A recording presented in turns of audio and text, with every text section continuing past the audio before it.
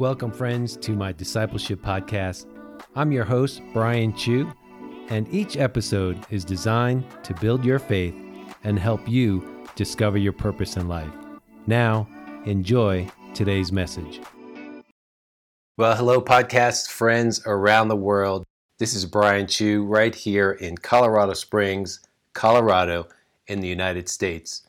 And I want to just say Happy Easter, Resurrection, or Passover, or however you choose to celebrate this time of year. The most important thing is that we remember and reflect on what Jesus Christ did for us on the cross. He died for our sins. He was crucified, buried, and he rose from the dead for you and for me. So again, Happy Easter, Resurrection, or Passover. Now today we're going to continue in our series on prayer. I'm teaching out of my Activate 7-Day Prayer Guide that you can get on our website for free. Go to www.nowhope.org/activate and you can download a free copy of the 7-Day Prayer Guide. Now in our last session, day 1, we talked about the importance of having a lifestyle of prayer.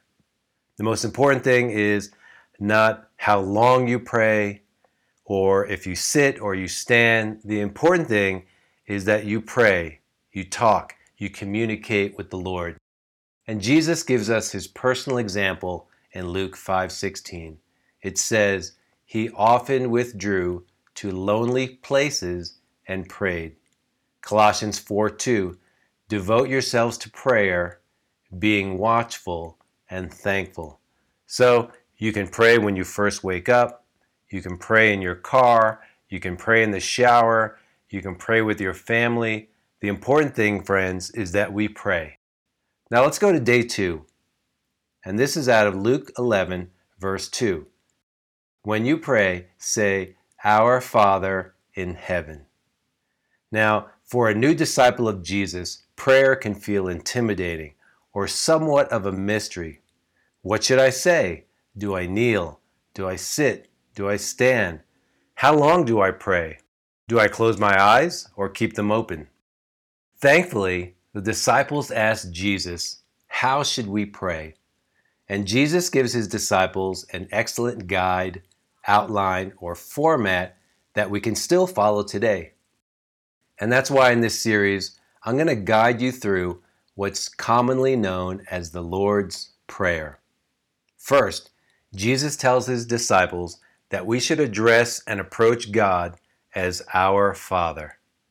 Let's look at some essential characteristics of a father. A good father is a provider, a leader, a protector, and one who loves his children. The Bible says the Lord is like a father to his children, tender and compassionate to those who fear him. That's Psalm 103, verse 13. Unfortunately, some people struggle with this concept of God being our Father because they do not have a godly father in the home. Many issues in society stem from a spirit of fatherlessness. The absence of the father in the home is such a big problem.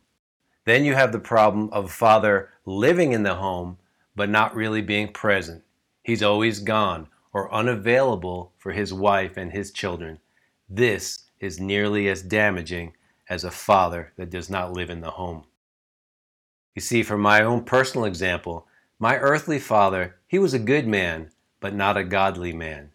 But when I gave my life to Jesus in 1991, I discovered that God in heaven is my true Father, and he will never leave or forsake me. This is extremely comforting to know that God watches over us like a father. 2 Corinthians 6:18 says, I will be a father to you, and you shall be my sons and my daughters.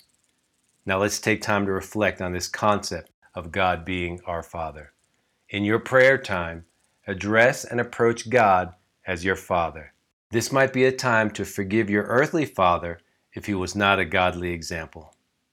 Lord, I pray for my friends right now. during this Easter, Passover, Resurrection weekend that you are our true Father.